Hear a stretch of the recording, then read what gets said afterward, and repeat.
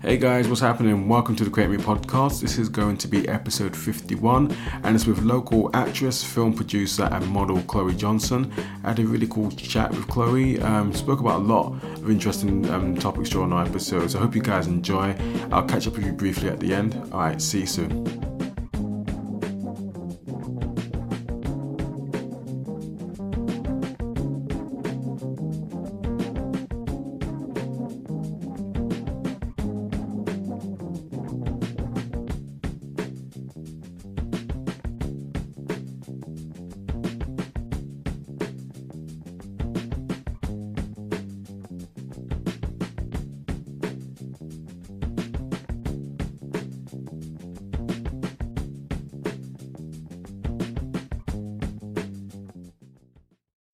Hello and welcome to the Create Me podcast. So this is going to be episode 51 from the Anatomy Room studio space, and today's guest is Chloe Johnson. She is an actress, model and film producer. How's it going, Chloe? I'm really good, how are you? Good. Thank you for agreeing to come on the podcast and stuff. Not at all. It really, it's nice to kind of really get into and be involved in stuff that as well, like promotes the talent within Aberdeen. Yeah, absolutely. And Chloe, just before we get into our chat, if you could tell our listeners just a little bit about yourself and how you got into all the stuff that you're doing. Mm-hmm. So, I am a filmmaker and an actor.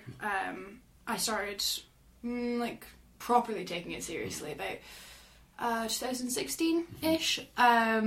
So I was in school and, I was doing the drama and all the kind of school plays and that, and I actually decided, once getting an opportunity with the BFI, the British Film Institution, they run a film academy that was up here in with Shmoo, and they were really good. They taught me a lot, and previously I was always like, no, I don't think I could really be an actor. It's a hobby, and actually when I really got into it, it kind of opened my eyes so much to everything that film has to offer, and theatre as well, to a degree. I started doing a lot more theatre when I was acting as well, so getting into different mediums. But so that was kind of the thing that really kind of brought me out of my shell as such, and piqued my interest in film. Yeah. Okay, and so are you originally from Aberdeen? I am, yes. The accent would beg to differ, but yes, I am from Aberdeen. Okay, and what school was you at then when you was kind of having that interest in drama? Where did you go to school? I went to Aberdeen Grammar. Okay. They kind of did musicals, which wasn't really my thing, so I started to seek opportunities outside. I had the privilege of being part of the National Theatre Scotland's production, not only of Nothing to See Here when I was about 12, that was through my primary school, though I didn't really have an interest in theatre, it was just something we did, and afterwards I was like, wow, I actually did that. Right. And then Granite in 2016, which funnily enough was in the Marshall College just behind us, and that really told the story of Aberdeen, so that's what really kind of got me into it when I was in school. So what kind of gauged your interest when you were younger to actually kind of explore that kind of side of creativity in performing? I used to play guitar. My dad was a guitar teacher, and so being in a kind of musical household, it was kind of all around me, as such I couldn't really escape it. My mum was also really interested in art, so there was kind of already a creative environment there. Being in school, I decided guitar wasn't really my thing, and I started picking up singing as well, and was part of the school choirs, and then, as I said, I started to do drama within school. I actually didn't like drama when I was in primary school. We were kind of told to do the school play, the nativity, that kind of stuff. It wasn't really my bag, but actually getting to secondary school and learning drama as a proper class, actually, it was so fun, because I almost kind of felt like I was 5 again, and just being able to play and be creative, because you get to create a whole different identity as such. That was something that really, it was nice to be able to study it, and then that kind of led me on to other things. Yeah, just kind of going back to what you said about the British Film Institute and being involved with them along with Shmoo. That sounds like obviously it was a very kind of eye-opening experience for you. Yeah, so I met one of the people who runs the BFI at a film festival that was in Aberdeen, and he invited me to come along to be on the course. And when I started, because I'd already decided I wanted to do acting by that stage, But I was kind of like, what's film? Nah, that doesn't seem like my bag. I'm a theatre actor.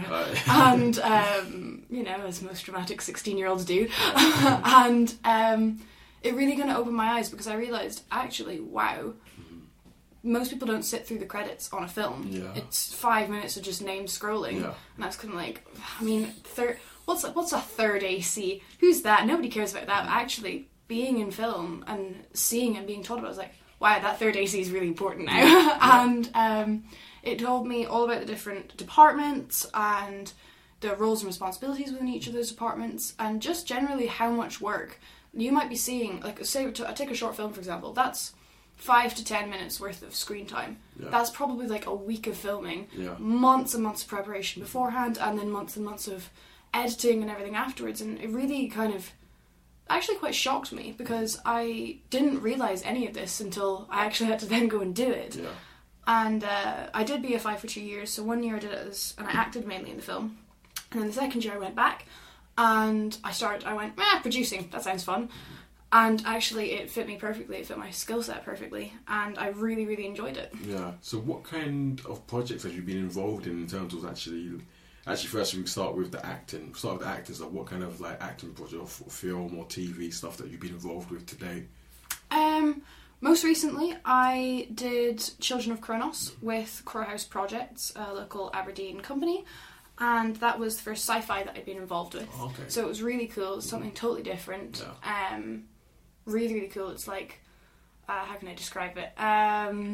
Like Star Wars meets Mad Max. Oh, okay. Really cool. So bit of like a dystopian kind of film. Yeah. So really nice message in the film as well. So that really appealed to me. Really nice bunch of crew. So then working backwards from that, what else have I done? I was also involved in quite a few of the college filming projects as well. One of them being Dune, which then led me to make a whole lot of other contacts, and I'm now working with them on producing things and acting in other films. So then kind of working even further back from that, I started to do quite a bit of theatre. I engaged in that side a lot more. Yeah. I've worked with quite a few local theatre production companies. There was, I think it operated under the name Hidden Tours Aberdeen. Oh, okay. And so I've done a few great bunch of guys to work with there. So we did actually a project in the anatomy rooms itself, and it was a really nice historical project where we were looking at like all things to do with the anatomy rooms and doctors at that time. I actually played a woman who pretended to be a doctor. Okay. No, not pretended to be a doctor, pretended to be a man so that she could be a doctor, because obviously during the 1800s women couldn't be doctors, so they had to dress up was this based on a real character then? Yep. I mean, the character herself wasn't a real person, but there were quite a few women at the time who were pretending. There was one woman that went for about 50 years and pretended to be a man, and she was like she was really renowned within Scotland, which was absolutely awesome. Yeah. When I was researching that, I was like, oh my god, that's so cool. And it was only actually when she died that people went, hang on, that's not a man. But no, people didn't question it. She was such a good doctor that people were just happy to come to her for help. So it was really nice being able to research that and then implement it in a character and share that history with other people, because it's really cool. Yeah, no, that sounds really good. Like, I guess like Aberdeen being a small place, what was your initial thoughts about, developing like your craft or like, engaging in like new learning opportunities by being based in Aberdeen? Did you feel like that's going to be quite limiting? Did you automatically think I need to be in Edinburgh, Glasgow or London? I think it's no secret that most of the industry is in Glasgow, Edinburgh, London. Yeah. In Scotland itself, definitely Central Belt. Having said that though, at the time, I mean, when I started taking properly when I was 16, I went to go and see Knee High's production of Rebecca in the His Majesty's Theatre, because I was kind of like, oh well, when I leave school, I'll go to university in Edinburgh, Glasgow. I can't stand to get out. I can't stand Aberdeen. I can't wait to get out. Yeah. There's no way I'm ever going to be able to build a career here. I was wrong. Aberdeen's one of those cities where you have to dig a little bit deeper, and then you actually find there's quite a lot going on. From the surface, it doesn't seem like there's much, but once you start making connections, start networking, you realise there's a lot more going on than actually one would first think. Yeah.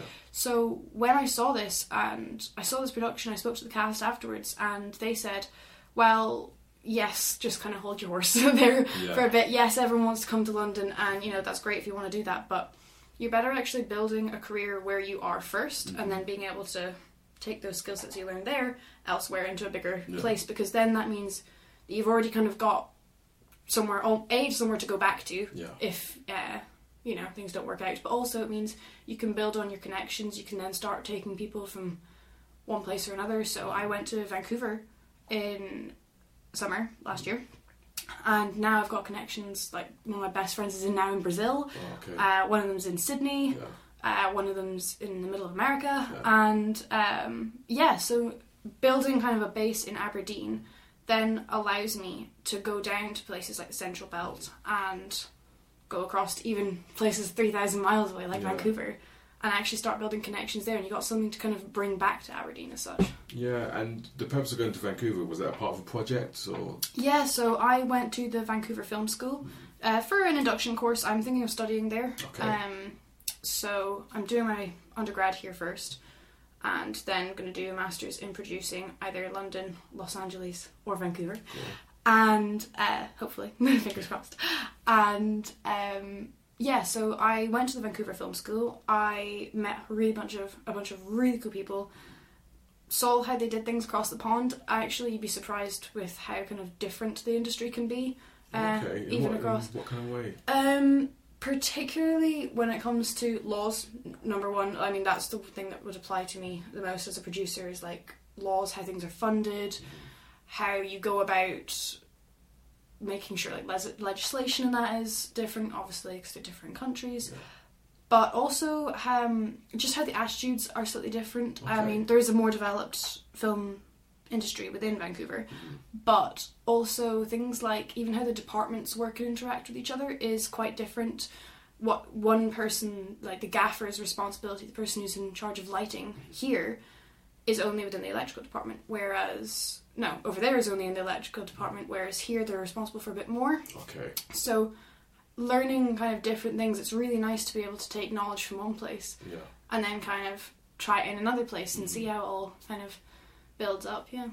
No, it sounds really interesting. And the Vancouver thing, did that just come up just by, again, networking? You saw that opportunity and you just went out there last year? Yeah, my mum had kind of previously gone out because we've got relatives over there. So very luckily I was able to stay with them. I went for a month. My mum recommended, she'd seen like just walking down, she's like, oh, they've got a film school, Chloe might like that. And so she was texting me about it, and I looked into it and I was like, that looks so cool, I want to go there. I would want to travel anyway, and Vancouver just seemed perfect for me. Really, really liked the place. Loved the people there. Can't wait to go back. Right. But I decided that I would go for a bit longer, really get to know the place a lot more, because I wanted to go to film school.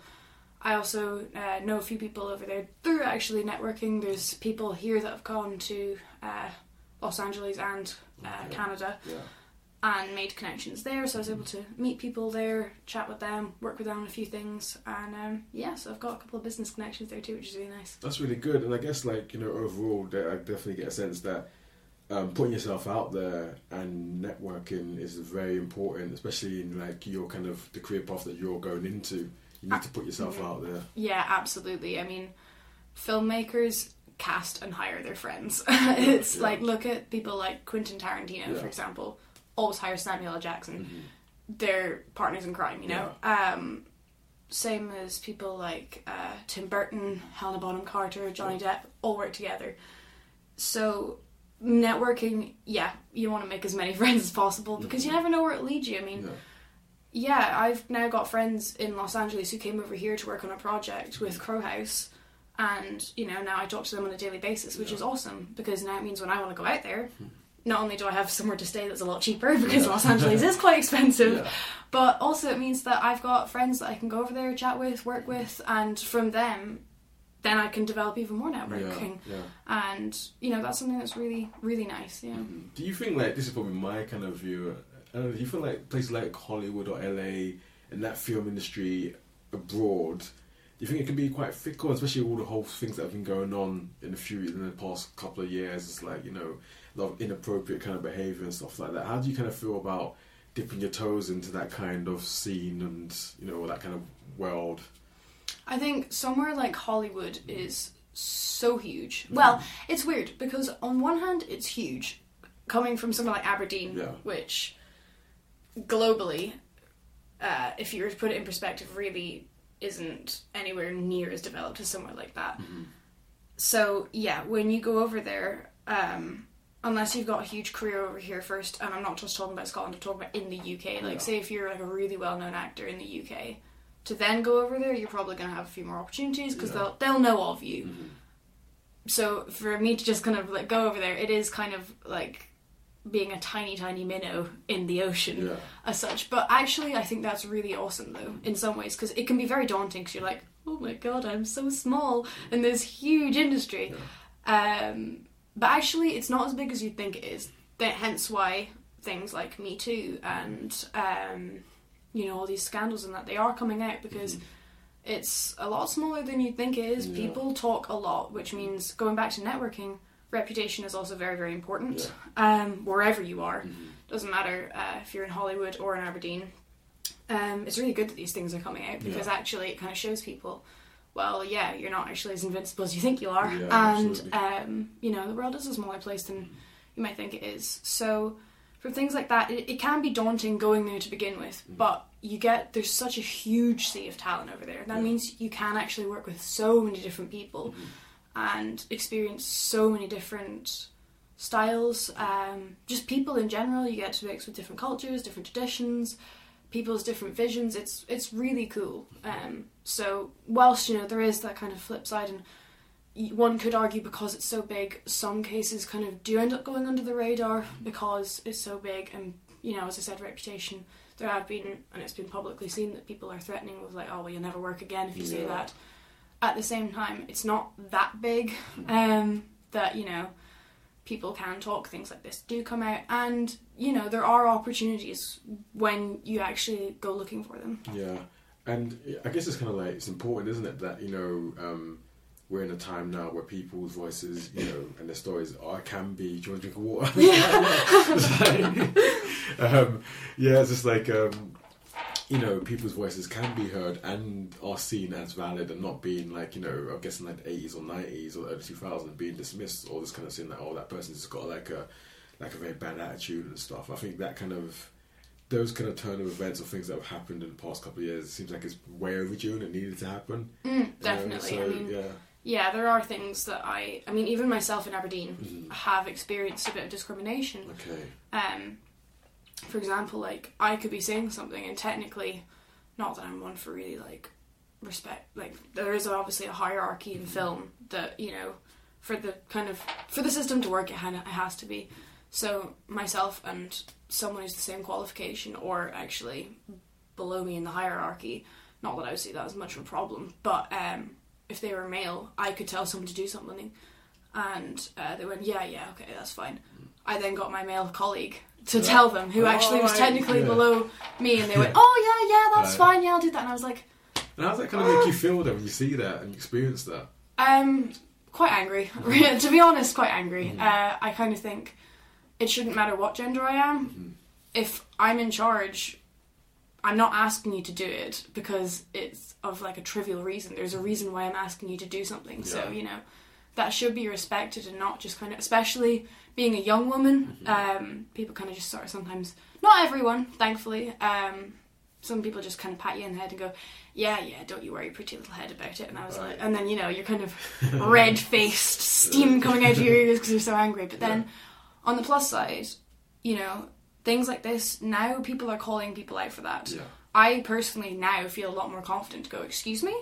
What did you just say to me? Do you want to repeat that?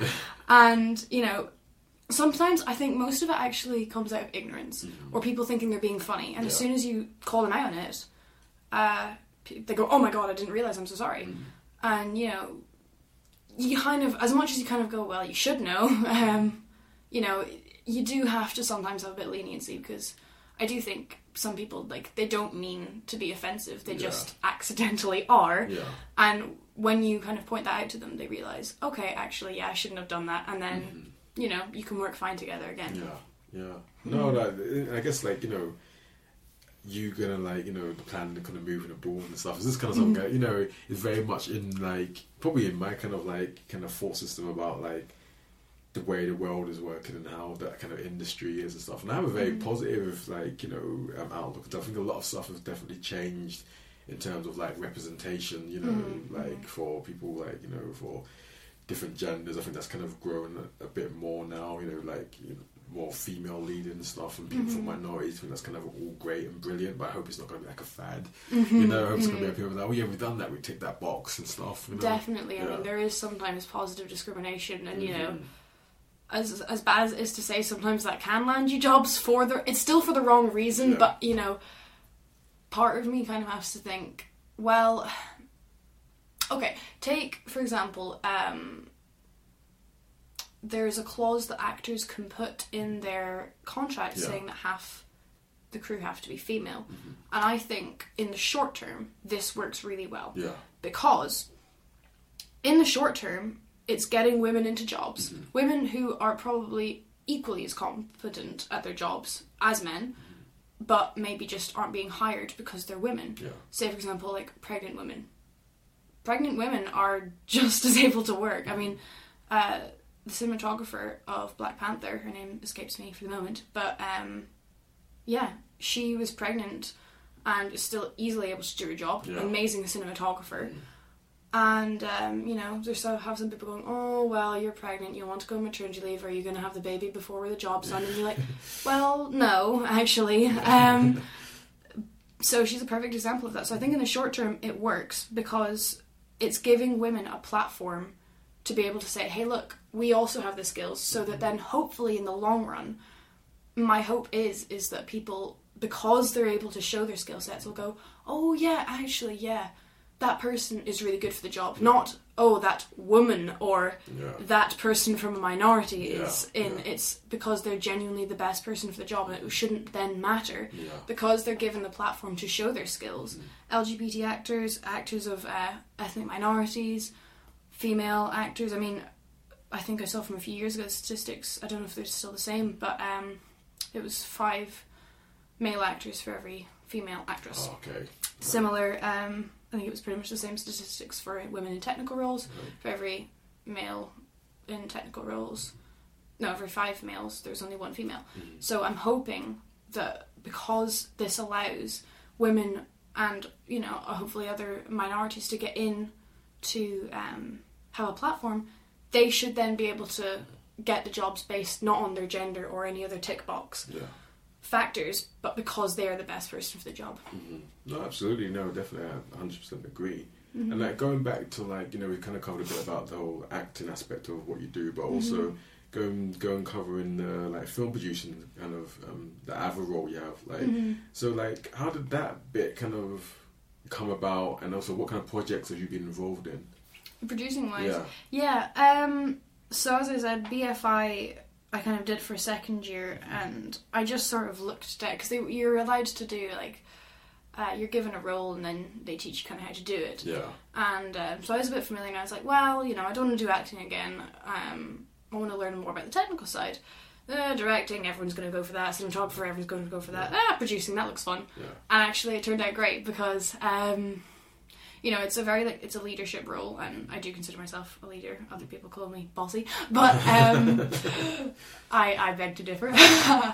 But yeah, so it's very like leader based, management based. I'm my mum's manager, so maybe that's where I get it from.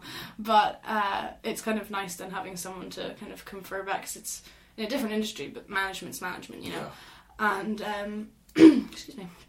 And yeah, so I kind of got into it, and I actually found, as I was doing it, I absolutely loved it, because I'm one of those people that I like to, you know, cross all the T's, dot all the I's, and this kind of suited me perfectly, because I was able to kind of get creative control, because things, with producers, I mean, no one in the history of film has ever looked at a film and went, you know what I love about that? The producing. But the producer is one of the most important people, because without the producer, film doesn't get made. You know, everyone kind of goes, oh, the directing, oh, the cinematography, but those people wouldn't even be on set if it weren't for the fact that the producer picked up the film in the first place. So for me, it was really nice, because you basically are like the overarching person that gets to tell the story as such, and whilst everyone you help everyone make the story that you're wanting to tell. Yeah. I always kind of liken it to being like the dark star to everyone else's supernova. Really? So, because the producers put everything in place and hired all the equipment and gotten all the people that need to be there, it's really nice because then you get to let those people shine and do their work, and you're creating an environment where people can be creative and do the best job that they can to be able to essentially tell your story. And it sounds like, I don't know, like being a producer, this isn't like, I'm probably quite a laid back person, but it seems like that would be quite a demanding job. Very demanding, yeah. I would say that like at any one time, I mean, I'm producing some of the Nez Cole short films, college short films at the moment. I can only take about 3 on. It's very demanding. Yeah. I mean, the last film that I produced, that's some water. I saw third. Oh dear. The last film I did, Piano Man, took me about 3 months to plan, and that is a 15-page script. Okay. So it's very demanding. I mean, part of it was that I was also in Canada at the time, which in some ways, did slow it down. There was, the director would be like, can we have a conversation? I'd be like, no, Lee, it's 2 a.m. Call me in the morning. Yeah, but then it's 2 a.m. over here. Oh dear. So, you have to compromise. So, that took about 3 months to be able to plan everything, but it was executed brilliantly, which I'm very, very proud of, and I'm proud of everyone that was involved with it. So, it is very time-consuming, it's very stressful, especially because there's so many different types of producers, but the one that I'm most interested in being is the creative producer. Right. So, there are like the essential, when you see film credits and it says produced by, that's essentially like they're the top dogs. The only people that they kind of answer to then will be studios, execs, etc.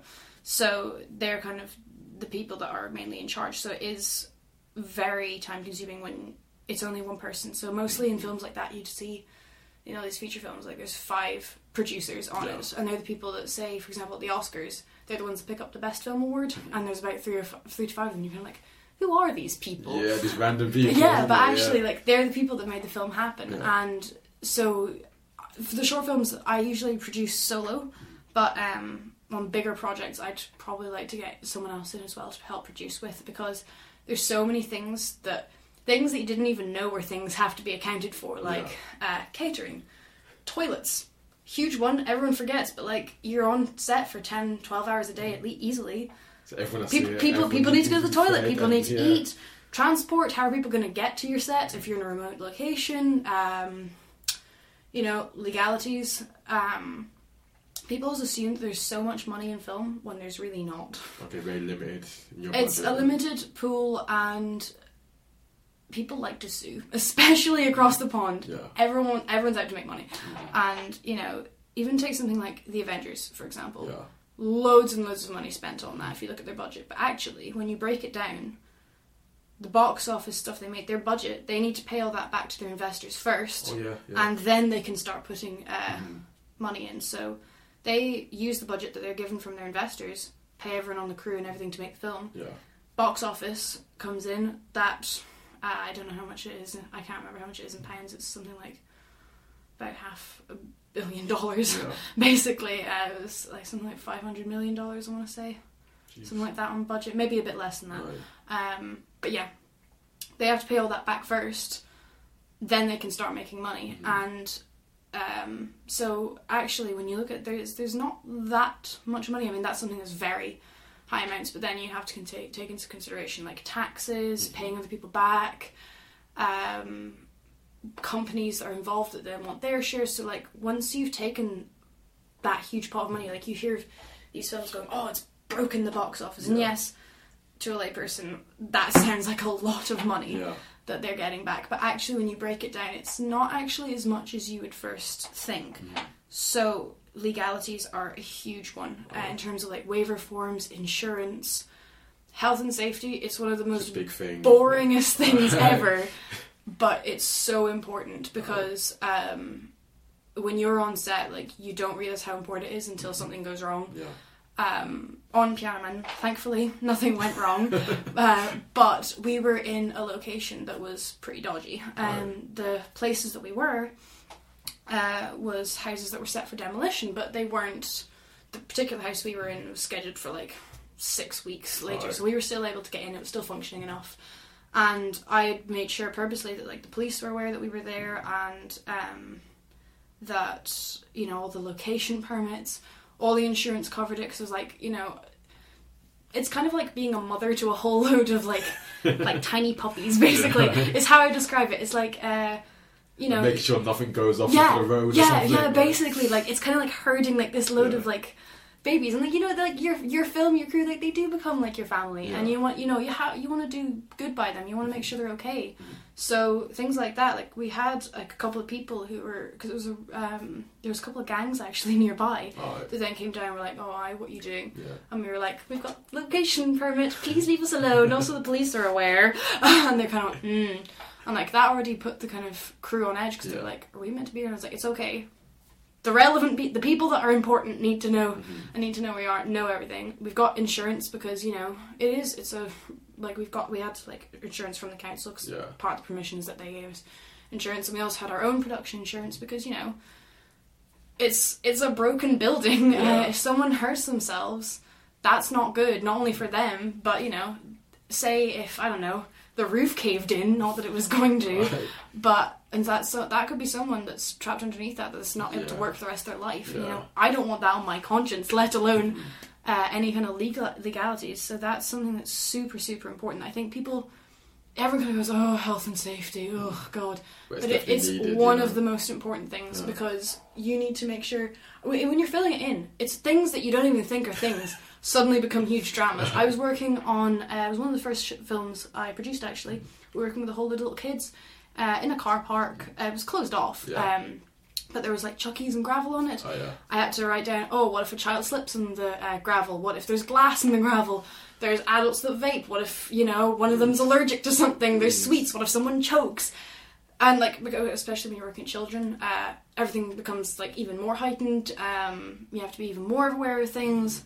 At one stage, I like literally halfway through reading it, like the health and safety thing, I noticed a cat walking by and I went, better write that on the list. What if the cat attacks someone or someone gets clawed? And sure enough, one of the kids went, oh, little cat. And I was like, don't touch it. And like it hissed at them, and I was like, just leave it alone. I don't want you getting clawed. And so it's kind of things that you wouldn't think are things suddenly become really important. And I mean, part of me kind of thinks it's common sense, but actually when you have to list everything down, there's a lot more to it than meets the eye. And that's why on bigger productions you have department heads and people that kind of work under you, because it's far too much for one person to manage. But it's producing, it's all the kind of, it can be really creative, and it's really cool because you get to work with a whole lot of people and help them build a vision that's kind of with your vision, but also you're responsible for them and making sure not only that they're kept happy and have all the things that they need to do their job, but also that generally their happiness as a human being actually is met on set. Because, you know, it is tiring. People get grumpy. They're long days. You know, people need food. Catering is like the most appreciated department. Even the coffee runner is the most appreciated person, because when you've had to be standing up for 3 hours concentrating on something, when someone hands you a nice hot latte, you're like, oh, thank God. So yeah, like, so one thing I want to ask you, like, where do you think your passion lies most? Is it the acting, modelling, or the film producing? So modelling is something I've gotten into quite recently, just as an add-on to acting. I enjoy being in front of the camera. It helps me as well, like learn about different camera angles as an actor as well. I'm pretty divided on. I had to work this out for my UCAS application. Do I apply to film? Do I apply to drama? Both, basically. I actually couldn't choose between acting and producing. They're both so different. It's nice because it's not like being a one-man band as such. Like when you see sometimes like, oh, someone wrote it and directed it and starred in it, it becomes a bit too much. But acting and producing are so diverse because one's super creative and super performance based, and then producing is totally the opposite. You know, you're behind the camera, kind of out of the way as such. you're more like the power behind the throne as opposed to being in the spotlight. So I don't like act and produce on the projects that I work on. That's just far too much hard work. Been there, done that. Not so good. But so I would say that both of them are so different, and they both allow for so much creativity in their own way that I genuinely couldn't choose between them. Yeah, and like thinking way ahead now of like in your future, like is there kind of like an ideal kind of project you'd love to be a producer of?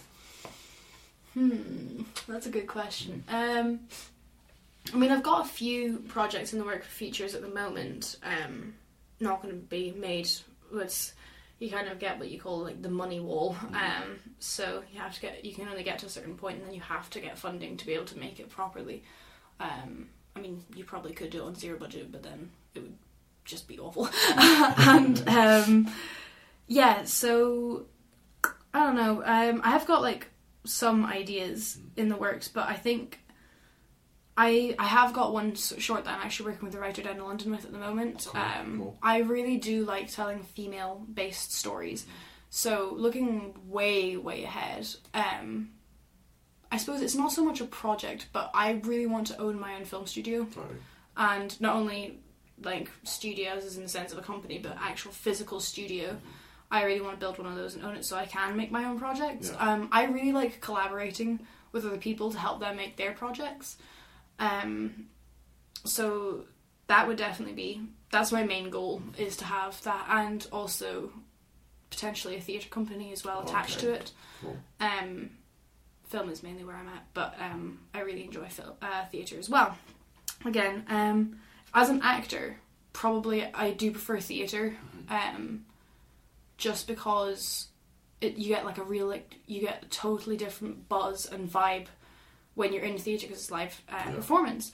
And, you know, so I really like to work with the National Theatre. They're, like, up there for me. They're one of my absolute favouriteest companies of all time. But in terms of film, my goal is actually more to have, like, a film studios and be able to produce films from my studio. No, that sounds really good. And, like, where can the listeners kind of find you across social media?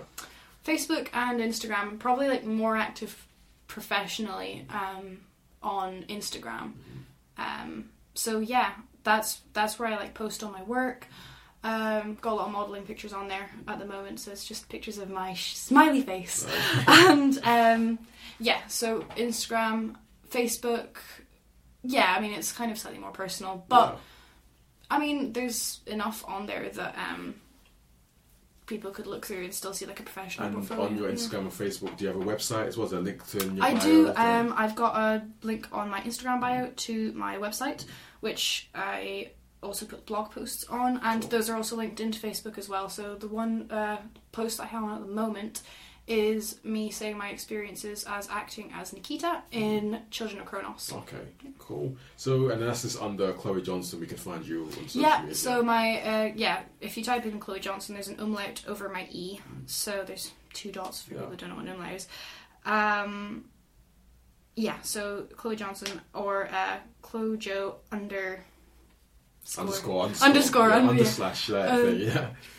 not the one that's in the middle. Underscore. That line underneath. The bottom line. Jo 18. Okay. Well, no, Chloe, thank you very much for coming on the podcast. Kind of look forward to seeing like where your kind of creative journey, where that leads to, and definitely come back on as well for a chat. Absolutely. Talk about some more projects that you can get involved in. So that's awesome. Thank you for coming on, being episode 51 of the Create Me podcast, and I hope you guys enjoyed our chat, and I'll catch up with you soon. All right, bye for now.